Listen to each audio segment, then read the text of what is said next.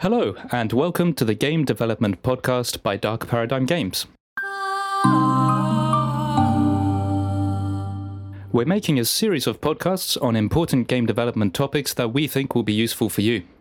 We've learned a lot from starting up an indie game development studio, so stay tuned for the whole series to learn our successes and mistakes. I am your host, Edwin Deiser, and I'm here today with Jacqueline Martin. I'm creative director and co-founder of Dark Paradigm Games.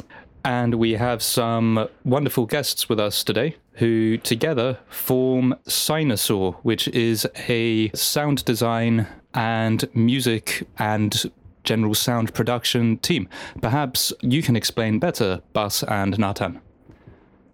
Yeah, I'm Bas Bertrand, and I'm one of the guys from Cynosaur. With Cynosaur, we were three guys. And what we try to do is that we take care of the whole audio process within games. So we take care of the composition, the sound design, and the technical sound design, which includes the implementation in the middleware and game engine. And with that, we try to get a more coherent sound in the games. Oh, that sounds exciting. Maybe you can both introduce yourself a little, like what you do. Nathan told me that you both have different roles, but yeah, maybe Nathan, introduce yourself. Who are you? Yeah, hi, I'm Nathan, or Nathan if you want to use my Dutch name. I'm a composer, voiceover producer, and technical sound designer for games. I've studied at the HKU University of the Arts Utrecht for music and technology, and I'm following a master's there as well right now. Where I'm delving into game audio more and really specializing in there. And on the side, I'm a metal artist. It influences my music a lot, so I thought I'd mention it. Yeah. What's your instrument, out of curiosity? I play guitar, mainly. I also dabble in some bass and keyboard. But the main thing is guitar. And how about you, Bas? So I'm also a Dutch guy, also based in Utrecht. I'm Bas Bertrand. I also graduated music and technology at the School of Arts. That's where I also know Nathan from. In 2019. And I'm a composer and sound designer for games and film. But I also do projects in theater, for example. So I'm quite broad orientated, even though my focus nowadays is more on games. Yeah, and I think I would say that's quite a common trend among general composers these days. Would you agree that people generally have quite broad skill bases now? Yeah, I think so. I think that's true. I think it also has to do with that it's sound can be, formed into different... how you say that in English? Into different mediums. Even with the same skill set, even though you have, for example, specific skills for each medium, you can apply it into different mediums.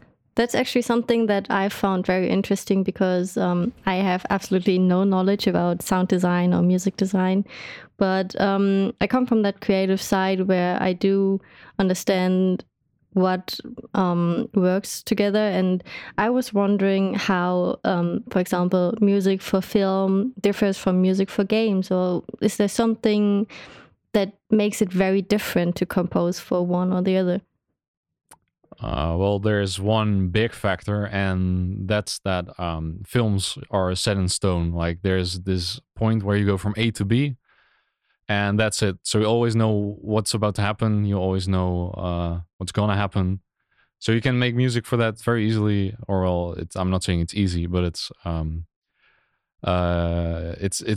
kind of let me phrase it like this: the tough part about music for games is that it has to sound good everywhere, and the player can do anything. So you have to be prepared with the music, with some kind of system to have it, play the right mood and play the right emotions or invoke the right emotions at the right times.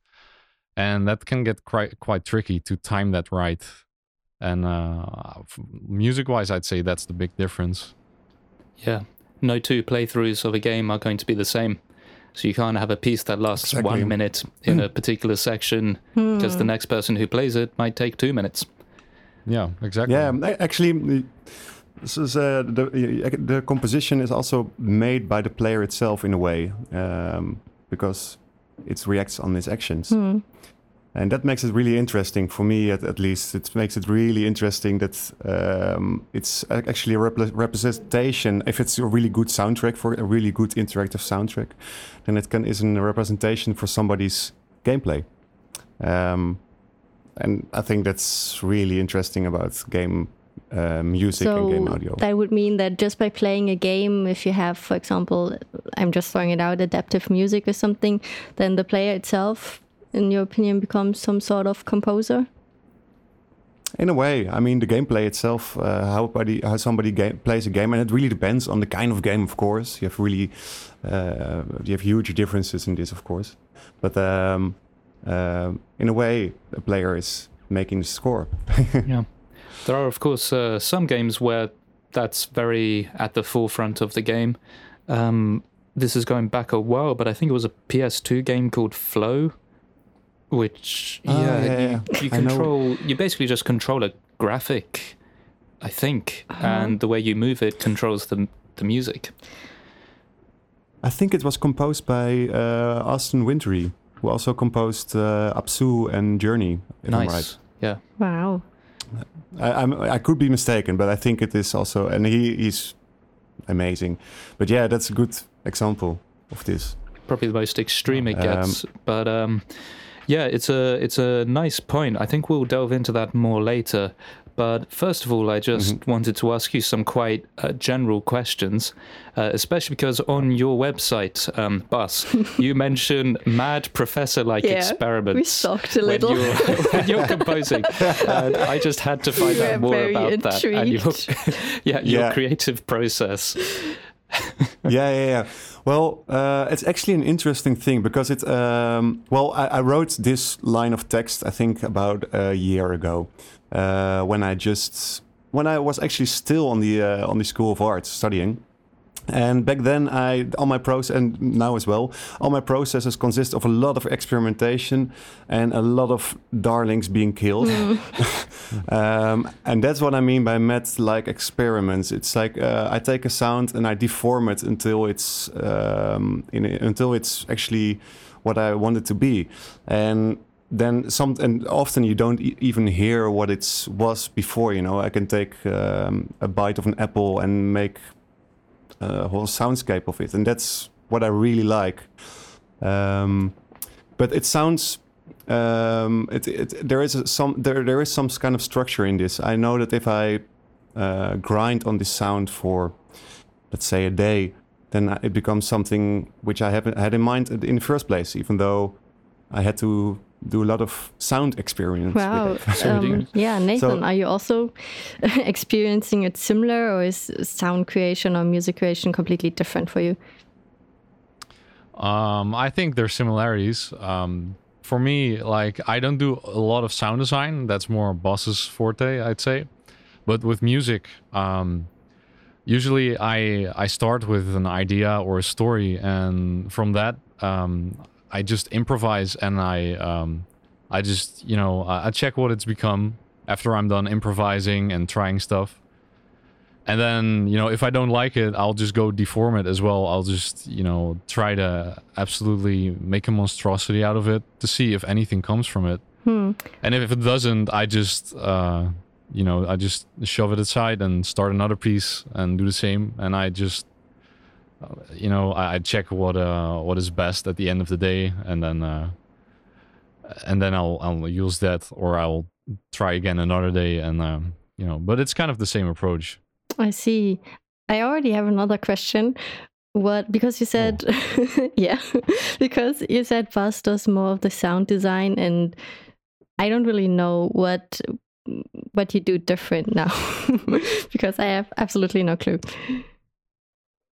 Okay, what you mean? What's the difference between what Nathan does and what I do? So you do sound design, and Nathan also does sound design, but different.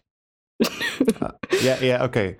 I totally get the confusion here, because, and this is actually really common in in both game and film and theater, if you talk about sound and different, I said a different way to describe what you do, then it's always really confusing. I think the biggest difference is that between if you work as a composer, then you create the soundtrack of a game or of a film. So you create all the the music for the game and make it interactive. If you do the sound design, then you focus on all the sounds which represent the world where we, as a player, are in that game. So, for example, that can be all the sounds of the surroundings of the forest, but also the sounds of all the mechanics of the machines in the game, for example. And then there's something different about being a technical sound designer. Maybe I think you can explain that better, Nathan. Yeah. So the difference between sound design and technical sound design, which is another term, is that a technical sound designer is really more of a link between the programmer and the sound department when you're talking about game development. And a technical sound designer is the one that makes sure that sounds get implemented into the game right, and the music gets implemented into the game right. And from there, he can also do a lot of tweaking with, like, if you have a certain sound, let's say a footstep, then you can randomize the way it's played back.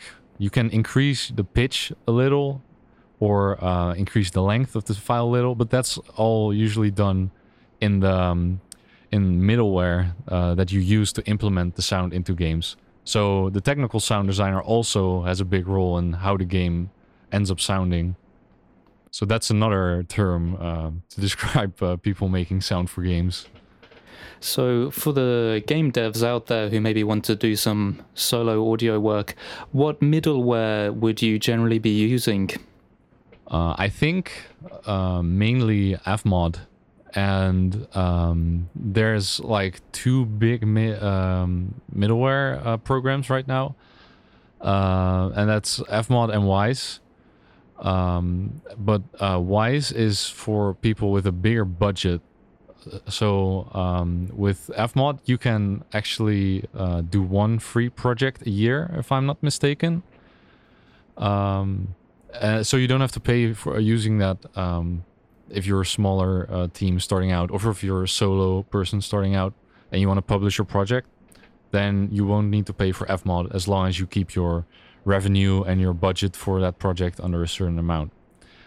I think it's $500,000 even if you are under the $500,000 on budget, development budget, then it's free to use. So, which is quite a lot. Don't be too successful. Otherwise you pay. So what would you recommend, like, because now I learned, okay, there's a technical artist, there's a composer, and there's a sound effect person. So let's imagine I'm having a huge company, studio, whatever, and how would my sound department look like? What types of people would I hire? And then the other question, let's imagine I'm a really small indie game studio. What would be the person I would need? Okay, so you're talking about the difference also between a big AAA studio and that sound department? For me, I just wonder because I know that you, for example, in art need a concept artist, you need a technical artist. I know the roles there, but I don't know what type of jobs you would have in the sound industry. Also, would you even have in-house sound, or is that something that you would completely outsource? You absolutely would have some. It depends. If you're a big studio, my reference right now is like Guerrilla Games is the biggest game studio in the Netherlands. And I know that there's a lot of people there for the sound department. A lot of sound designers mainly, and also an audio programmer. So that's a person who basically writes all kinds of scripts for audio programs, because they don't use standard tools to implement everything, if I'm right. So they need custom programming for audio, so they have a special person for that. And they also have people that concern themselves with voiceover. So they do a lot of flying over to LA to record people, and then editing everything together, making sure the dialogue's right with what's said by the actors. And then there's also some kind of a creative director for sound.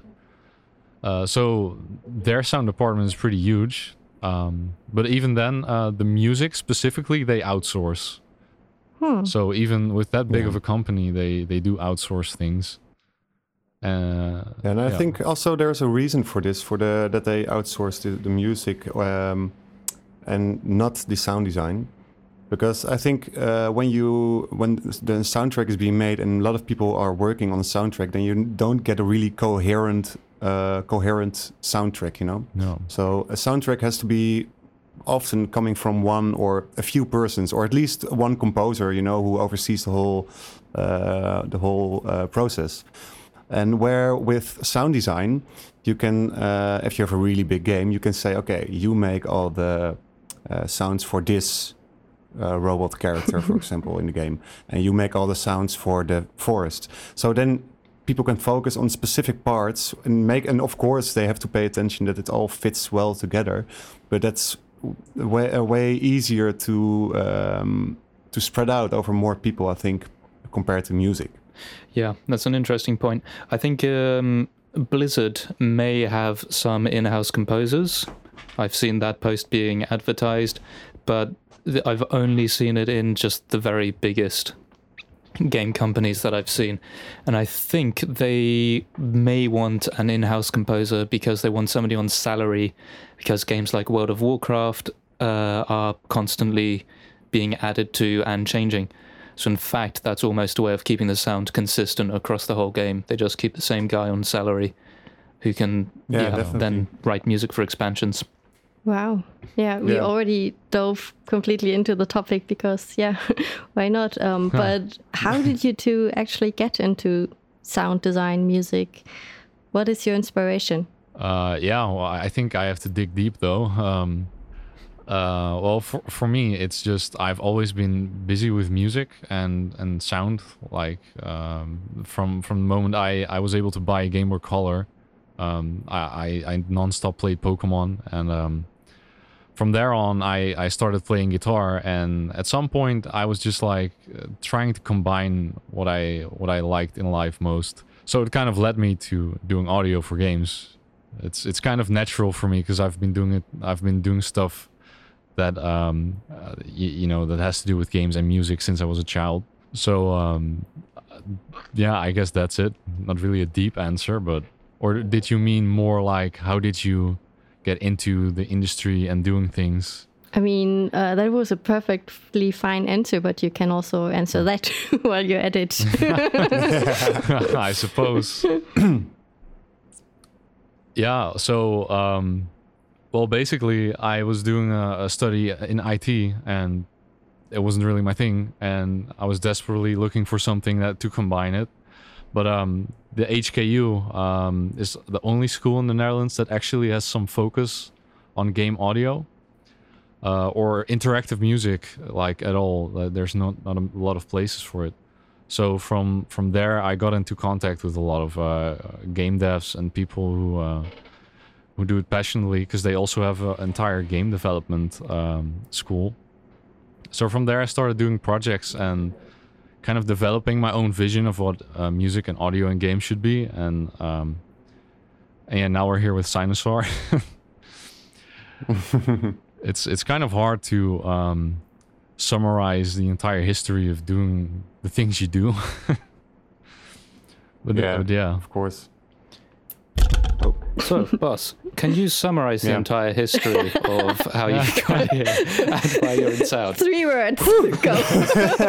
No, I can tell. Well, actually, it started really funny. My whole music game journey. I went in a lot of different directions, but it started all when I was, I think, about 10 years old. I told my parents, like, "Mom, Dad, I want to play saxophone."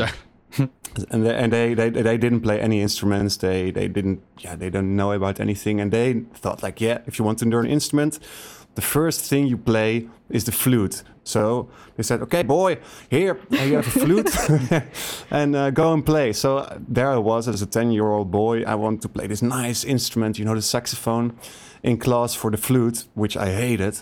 So after 1 year, I told my parents, Mom, Dad, I hate music. I never want to make music again.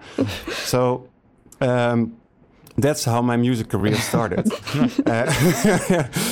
So 2 years later, we were somewhere, I think in the south of Holland, with friends of my parents. And one of those people, they brought a guitar with them. And I was obsessed from the first moment. I was just playing the whole day in that weekend. And after that, I didn't have any guitar, but my parents were also like, yeah, we don't want to buy you a guitar because, the last thing, the flute, you also threw that away. So I got a hand on a guitar of a friend of mine, but it only had 3 strings. So I played for, I think 6 months on a guitar with 3 strings, a lot, the whole day. And after that, my parents are like, okay. This guy, he's serious about this, so we buy him a guitar. You weren't the other 2 strings. No. I mean, the whole guitar. It was that's why somebody gave it to me. It was a mess. So then I went and bought my first guitar, and a month later I got into my first band, and I kept on playing in bands for years actually. And until after high school, I took a gap year, and I really wanted to go to the conservatory actually to play guitar and to become a jazz musician. I played a lot of jazz in that period. So I went away for a year, learned to play sitar actually, the Indian instrument, and came back, and I was like, nope, I'm not going to go to the conservatory. I want to do something more broad and more challenging. So I went to the School of Arts, and they accepted me. And from there on, I went there with the idea that I wanted to become a film composer. But when I got there, I focused first on sound art. So I made this crazy interactive sound installations. And that's where my whole interest for interactive sounds started. So I made a lot of art installations, sound art installations. And after that, I came back to film and made music for films again. And that's when actually I thought like, yeah, okay, I can make the interactive music. I can make music for the films, and I love playing games now. So this is meant to be. Yeah. So that's kind of how the whole journey ended there. And nowadays my main focus is on games. No. It's interesting that for a lot of people in game sound, they've kind of found their way there haphazardly. I think probably as a career, it just wasn't taken that seriously maybe 10, 20 years ago, when a lot of us were growing up. So perhaps there was a moment for a lot of people where they just thought, actually, why not combine my 2 interests of music and games and get into game audio? Mm-hmm.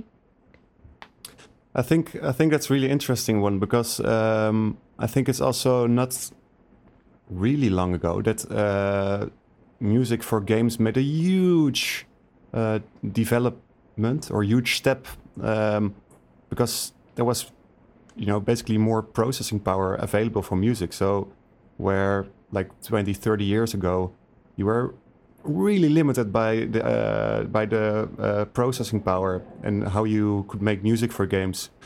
Nowadays, you still have to keep that in mind, but it's, the possibilities are endless. And it's also way more intuitive to make music for games these days, I think. And I think there's much less of a barrier to entry, because provided you have an okay computer or laptop and maybe $20 to spare, you could make a best-selling hit with that, to be honest. There's no reason why you need to spend many thousands on the best equipment. I mean, there are certain styles like orchestral music where I actually do think you need to spend that money, but for most areas, it's there's a very low barrier of entry. I think that's very exciting. Yeah, and even for orchestral music, I mean, I think Nathan can tell you more about that. You can get really close just with software to getting an orchestral sound. You don't need an orchestra for that, even though, if you want to take it to the next level, you can take an orchestra for that. But Nathan is doing that more, making orchestral music just with software. Yeah. It's interesting how that's actually made, that software as well. Yeah. Well, like you said, there might be some kind of barrier, like the money for certain plugins and software. But, there's different categories of orchestral sounds, I'd say. Like with a lot of old synthesizer sounds, you can actually come very close to making a good sounding orchestra game soundtrack. The old modular or the old analog synths do a good job at it. And there's a lot of free to use plugins for DAWs. Maybe we should say what DAWs are. Oh, yeah, please. Yeah. It's basically digital audio workstations like you said Audacity earlier in our conversation, or Reaper, Pro Tools, Logic, the programs that you use to make your music sound effects with. Windows Sound Player. Well, that's just who doesn't know Windows Sound Player? I mean, is it even called like that? Yeah, but getting back on topic, it's actually, you can make pretty good sounding orchestral-like soundtracks. And, that's the first level is synthesized orchestral sounds. But you also have a lot of plugins where you can just control an entire orchestra with your MIDI controller. We should also elaborate on a MIDI controller, probably. Yeah, what's that? It's, in most cases, it's a keyboard, like a piano. And every note you press is basically assigned to a MIDI value. So if you press the middle note, the C, then you send a MIDI note, and that MIDI note translates in a program to a music note, a C. So if you play a C on your MIDI controller, you're gonna hear the violin play a note in C, for example. And you do that through sound libraries. This is a mystical word for me because I don't really know what this entails. But for example, in art, you have brushes, for example, for Photoshop, and you use different brushes to achieve different things. Yeah. Can I assume that a sound library would be similar, or what it is it exactly? You could compare the two. Like a brush is a different texture. A sound library gives you a different sound, a different instrument. So yeah, I'd say they're very comparable.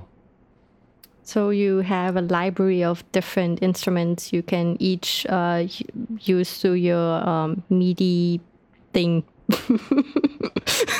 Yeah, wonderful. Yeah, that's exactly it. Got it. Yeah, and with the MIDI, you control what notes the library produces. That's basically how it works. Cool. So with that, you can control an entire orchestra just by having a keyboard or a MIDI controller, piano, and a couple of plugins. So that's also a way to get a cool orchestral soundtrack. That comes really close to sounding like a real thing. And the next layer is obviously writing sheet music for an entire orchestra and then having it recorded. Might be a tad expensive, but yeah, there's a lot of ways to go about making orchestral-like soundtracks. So there's some barriers to some levels, but you can always just try making it with synthesized sounds to get started. Yeah, you can also combine those two, I know, for example, in I think it was actually in Pirates of the Caribbean, the movie. There, the half of the music was written as, computer orchestral music, and the other half, to save money, I guess, was played in by a part of the orchestra. And by combining those two, they could make, you know, a really nice orchestral soundtrack. Which was part electronic, part real humans. That's really cool. Wow. I think that's a fairly common approach these days, especially if you've got a soloist or there's just an instrument that's particularly important in whatever music you're writing. If the studio has a bit of budget, this could cost anywhere between, I don't know, $50 if you've just got a friend who can do it for you, and probably $1,000 or maybe $2,000 if you want somebody who's quite well known to do it. But you can just send the sounds you want to a professional musician. They could be on the other side of the world. Then they send you back a recording of just that thing. And because it's very important, because the listeners are very focused on it, then that bit where most of the attention is lying gets the best sounds possible. Because the software, it can come really close to sounding real, but it's still not perfect yet. So you'll get the best results from a live musician. Exactly. Yeah. Agreed. Yeah. I think that's just in general really important with just with music in general, that you know, music is a representation most often of a certain feeling or an atmosphere. It always comes down to feeling, and it's way more ungrabbable compared to other elements. For example, visual elements, which people are easier to, you know, they can grasp it. But music is some like this driving energy behind a medium, which people experience, but they cannot wrap their head around, you know? So it's like a driving force behind it, which makes it really subtle and really important that it's, you know, emotional in a way, and that the humans are involved with this, of course, like all the other things. But I think you're really right about it, Edwin. That's it's really important that you give this musical feeling. Yeah, that makes me wonder, where would you two see the future of sound design in general for the game industry? Because I think in a lot of different aspects, I think audio is not underappreciated maybe, but I think there's so much more room for it to grow. Yeah. Maybe, yeah. The future of the audio in games, you know, it's a big one. Yeah. But but either way, I think what you're saying is right. It might be underappreciated because a lot of things right now is like just putting a loop under something or just making a simple soundtrack that repeats. That some games do that and it works, but sometimes it doesn't. And not everyone is aware of the fact that it can be something more yet. And probably as we go on, there's a lot of more interesting interactive soundtracks, and it becomes more common. It might become more interactive, and it might become more focused on the entire experience. So that maybe sound and music becomes a more integrated part of a game development team, because right now it's usually outsourced and it's usually done at the end instead of a sound designer or a composer being an integral part of a game development team. I think what you already see, another huge part in this is just basically processing power, about what is possible with the resources we have now, is that we most often just we compose music, we make it interactive, but it's still audio we play.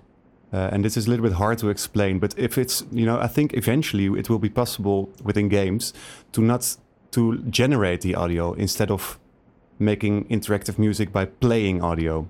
Do you know a little bit what I mean with this? Yeah, that would be fantastic if you could host your instrument inside the game. So the game becomes almost like the door. Yes. Yeah, exactly. Yeah, that would be fantastic, and I would love that to happen. I think. Yeah. I mean, me too. Maybe more musicians or sound designers need to actively step into the role of game design to make these things happen. Because, small anecdote, I was at a game jam that's like almost a year ago, And there was also one sound designer, and he made an amazing small game in the span of 8 hours, which was basically geared towards blind people or people that could not see a full spectrum. And it was a VR experience, and you could walk in the room depending on where you heard sounds, and it was basically a puzzle game. And I find that super interesting because it's opening up so much more also for people that cannot see and cannot play normal games on a monitor. Yeah, I think that's wonderful. I think that there are certain games which are played by blind people just because the sounds are just so good and so detailed, that you can play a game just without actually seeing the game.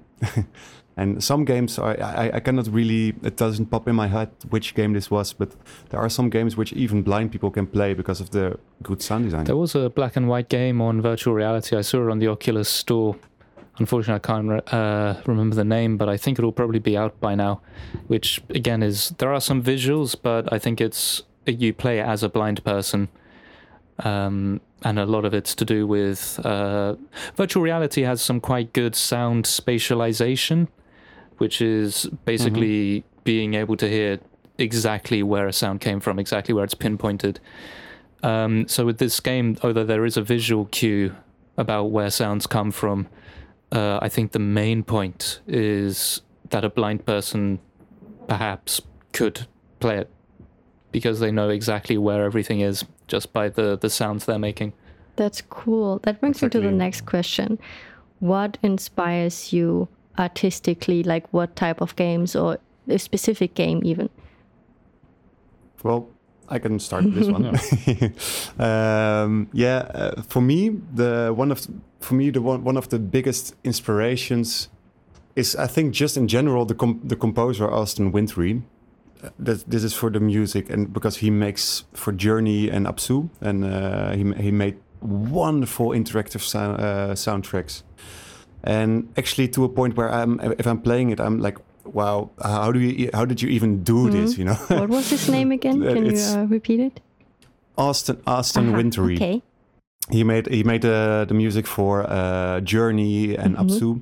And what I really liked also about, for example, Journey, is that it was, I think, a game funded by Sony, and they were just like going back and forth between the development part and the composer, and he played a really big role in how the game eventually came to be, because he was really involved in the whole game. In the whole game development and the whole process. So they every time he sent I saw an interview where he told that every time he sent like a new piece of music for the game, and then the people from the development part were like, yeah, but this is so good. Now we're going to make the game even better, and they changed the game, sent it back, and he was like, yeah, but come on, I need to make something different for this. And this was going on for 3 years until Sony said like, okay, guys, it's enough. And for me, it's actually a wonderful piece of art. The whole game, this is one of the most inspirational games for me.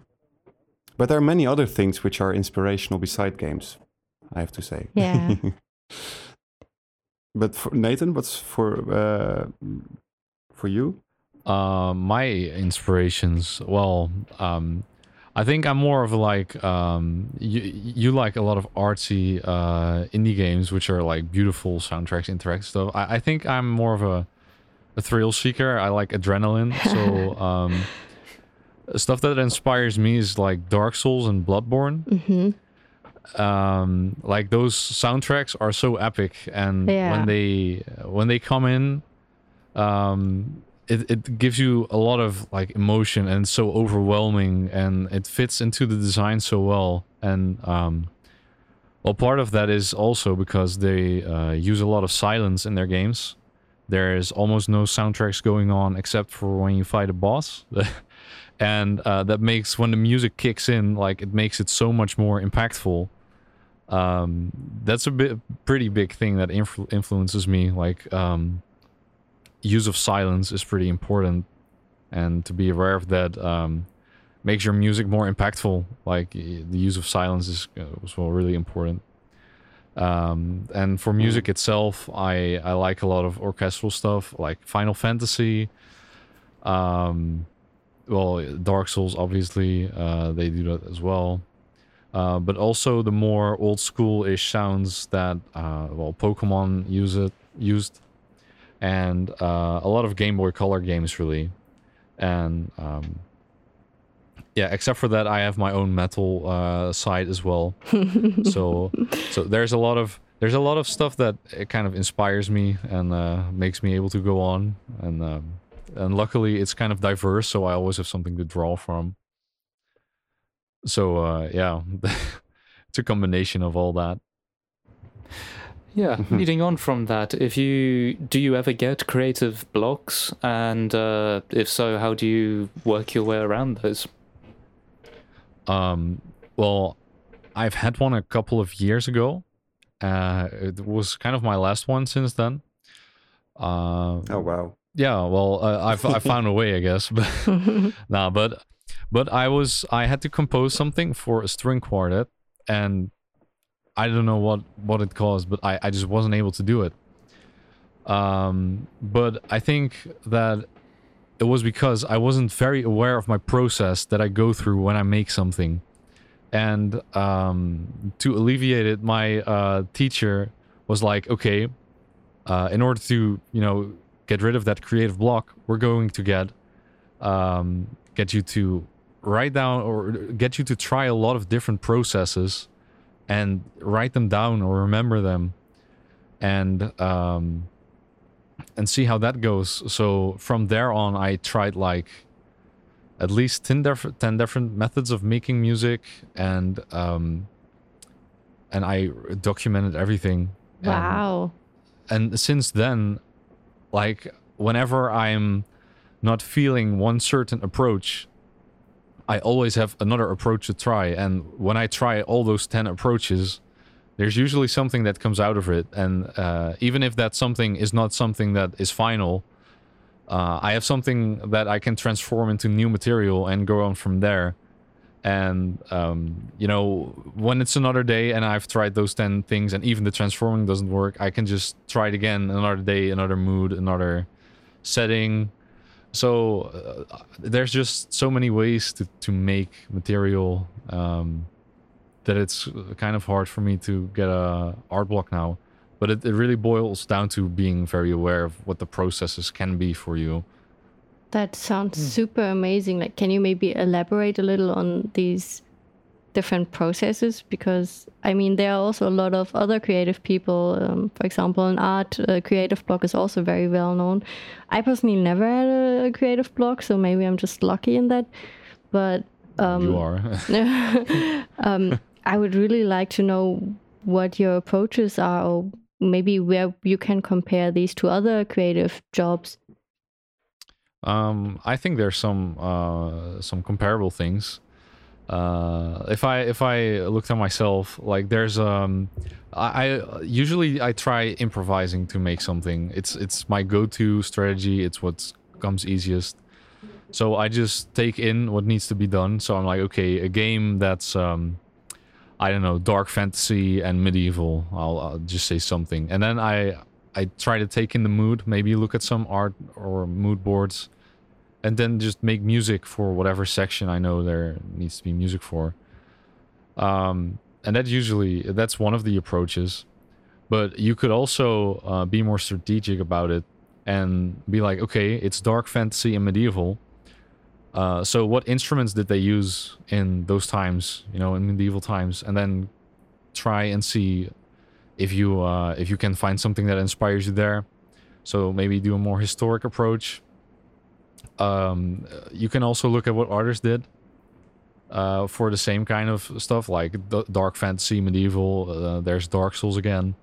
So you can look to them for inspiration and then try to transform that, or try to incorporate something of that in your own music and go from there.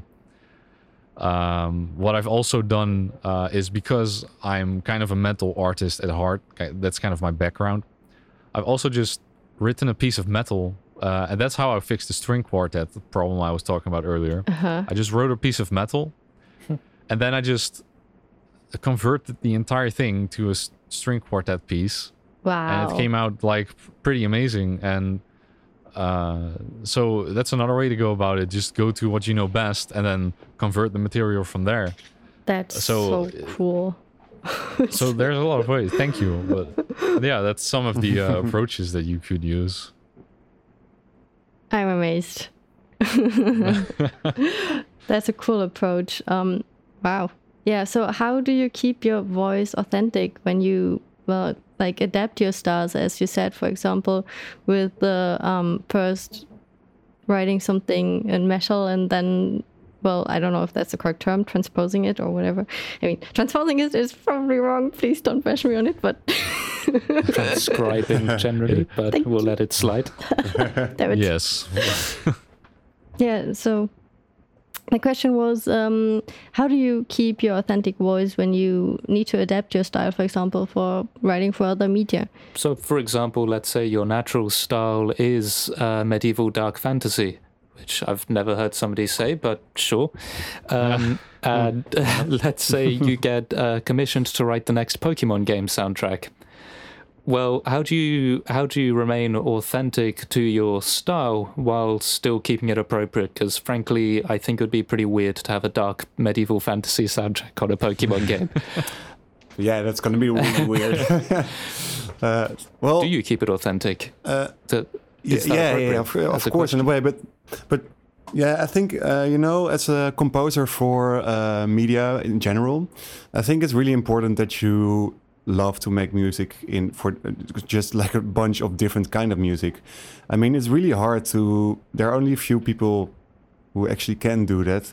If you say like, I love to make medieval, I don't know what you said, but like medieval dark fantasy lute music. Oh, yeah.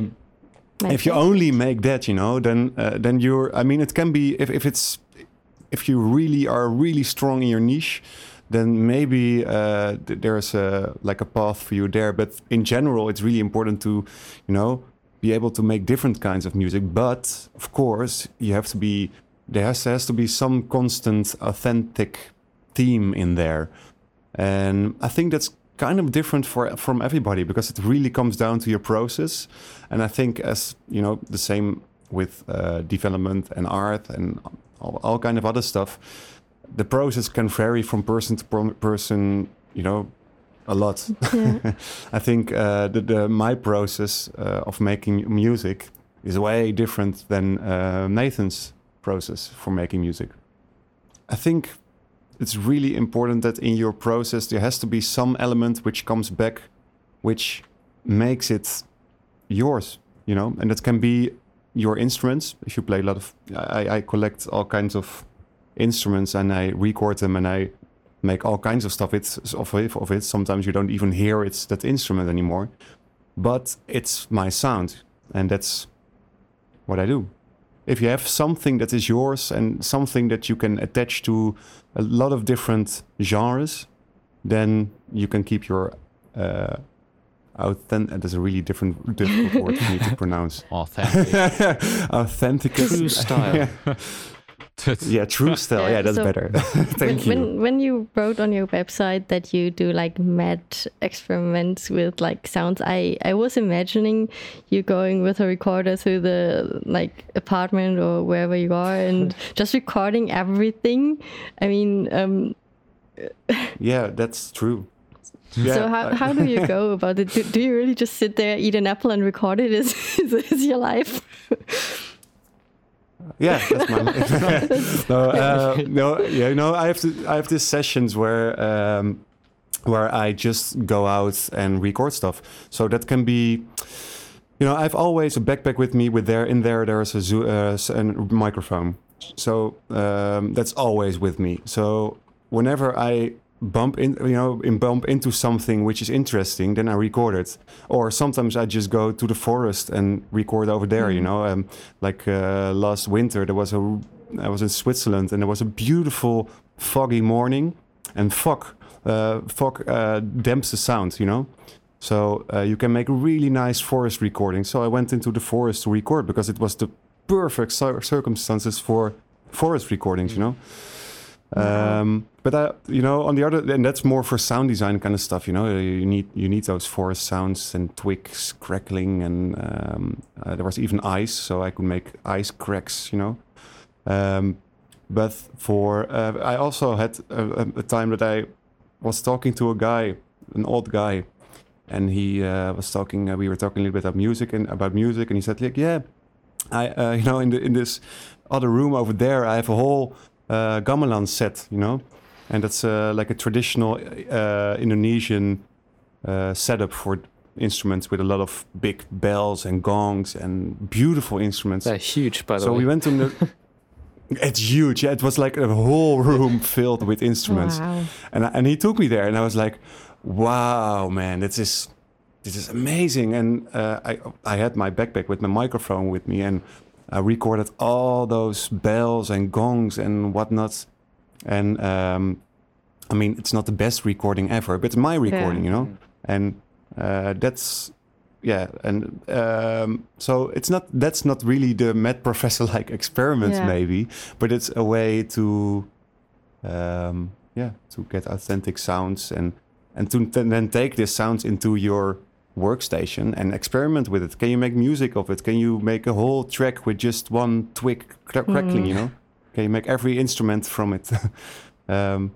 That's what I find really interesting. Cool. Now that you have mentioned the software earlier, maybe what hardware are you using? Because you just mentioned microphone, and is it important what microphone you're using even? Probably. This is a this is I think a big debate amongst audio engineers in general. Well, I'm really like, okay, if you need, of course, a good microphone. But in my opinion, you don't need those, you know, $10,000 microphones to record your stuff. I mean, come on, for me, it's too much. But you need a good microphone, of course. Well, there's one big thing. I don't want to interrupt you, but before we forget it, no. There's there's this thing where you have this recording quality, and you can set it to 48 kilohertz. Or 96 kilohertz, and it probably doesn't make a lot of sense right now if I just say that to you, but for it basically means it's basically the resolution of a sound file. Okay, that makes sense. Yeah, so if you have 48 kilohertz, then that's the sound of a lot of MP3s and a lot of music, and it sounds pretty good. But once you get to tinkering with the material a lot and down pitching it and shifting the times and stuff, then 48 isn't enough sometimes. So then you want to, if you record in double that resolution in 96 kilohertz, then you can those sound effects that you use in games like footsteps or the twigs that crack, like Bas was saying, you can transform those a lot and work with them a lot, and destroy the material, but they'll still sound good. So the one thing that is pretty undebatable in sound design for games, I'd say, is that you record those the important sound effects with 96 kilohertz, so you can mess around with them and still have good sounding material. Yeah, you can record your, if you have an iron ball, for example, you can record it on 96 kilohertz. And if you downpitch it, it can sound like a big gong, and that's nice about recording in this big resolution. So you say good microphone. Let's say I have a new phone. Would that already go as good microphone? Because, I mean, like a lot of indie devs, for example, don't really have a super good audio equipment and just maybe want to start doing some simple sounds for, I don't know, buttons. Would a phone microphone already be all right? Well, it depends. I mean, I know professional sound designers who also recorded some sounds with their mobile phone, and it actually made it to the game. I didn't expect that. No. When I actually I saw this in a how do you call that in a talk. I didn't expect that either, but he compensates that also with other sounds which are really good. So he kind of used the crappiness of the microphone of the mobile phone to get something. But I would not recommend to record your whole game by your mobile phone. It's going to be difficult to make that sound nice. Yeah. I mean, I think it's the same with game art. If you make everything in Microsoft Paint, then it's gonna do something with your game, it's gonna look awesome. Yes. Well, recording on mobile phone could be an artistic choice, maybe, but and then the paint graphics, perfect. yes. Yeah, of course. And then those two match perfectly, probably. So, are there any specific models of microphone that you would recommend to somebody on a budget? I would definitely say a Zoom microphone. So that's like the thing I think you're talking in right now, right? Yeah, I am talking into a Zoom H2N. Well, people, does it sound good? It's yours to decide. The nice thing about those microphones is that, especially if you want to record something for, I mean, you can get those microphones for I think under 100. This cost me, I think, $40, maybe $35-40. Oh, really? Yeah, cheap. Oh, secondhand, but yeah. Well, wonderful. Okay, I mean, if you have that, you can. Most of them they have two microphones actually, so you can record stereo, which means that if you record something, then it plays back in both of your ears, which makes it more realistic and actually pretty good. So a lot of those Zoom recorders have the stereo output, and another thing is that it's portable. I mean, if you just have the microphone like that and you just go out into wherever you need to be to record your sounds, then you can come pretty far. You can even in your own kitchen, I think you can use all your kitchen equipment to make some really nice robots for your game. So yeah, I think I think if you're starting off with audio, that would be one of the first things to buy. Not like a really expensive microphone which you have to plug into your interface and then to your PC or whatever, and that's too much maybe if you just want to record some sounds. Yeah, that's a good point, because professional microphones often use a different input that you won't find on a computer. They often use XLR inputs, which means you need a separate interface to buy on top of the microphone, which can then plug into the PC's USB. That's why I'm using an H2N right now. It's much easier. Yeah, exactly. You need, and a lot of microphones, they also need a phantom power. So that's 48 volt power to get some tension on the membrane of the microphone. So they actually need to be amplified in a way, the microphones itself, which makes it more delicate to work with, and also, less attractive to take with you if you go out, and needs, sometimes some things you just cannot take to the studio with you. Thank you very much for listening this far. We've split the podcast into two halves again to keep it from getting really long. Please check out the links in our description if you'd like to stop listening here. They will give you a link to our Discord server and a link to Sinosaur. Or otherwise, you will find the next episode of this podcast is already available and you can just listen straight on.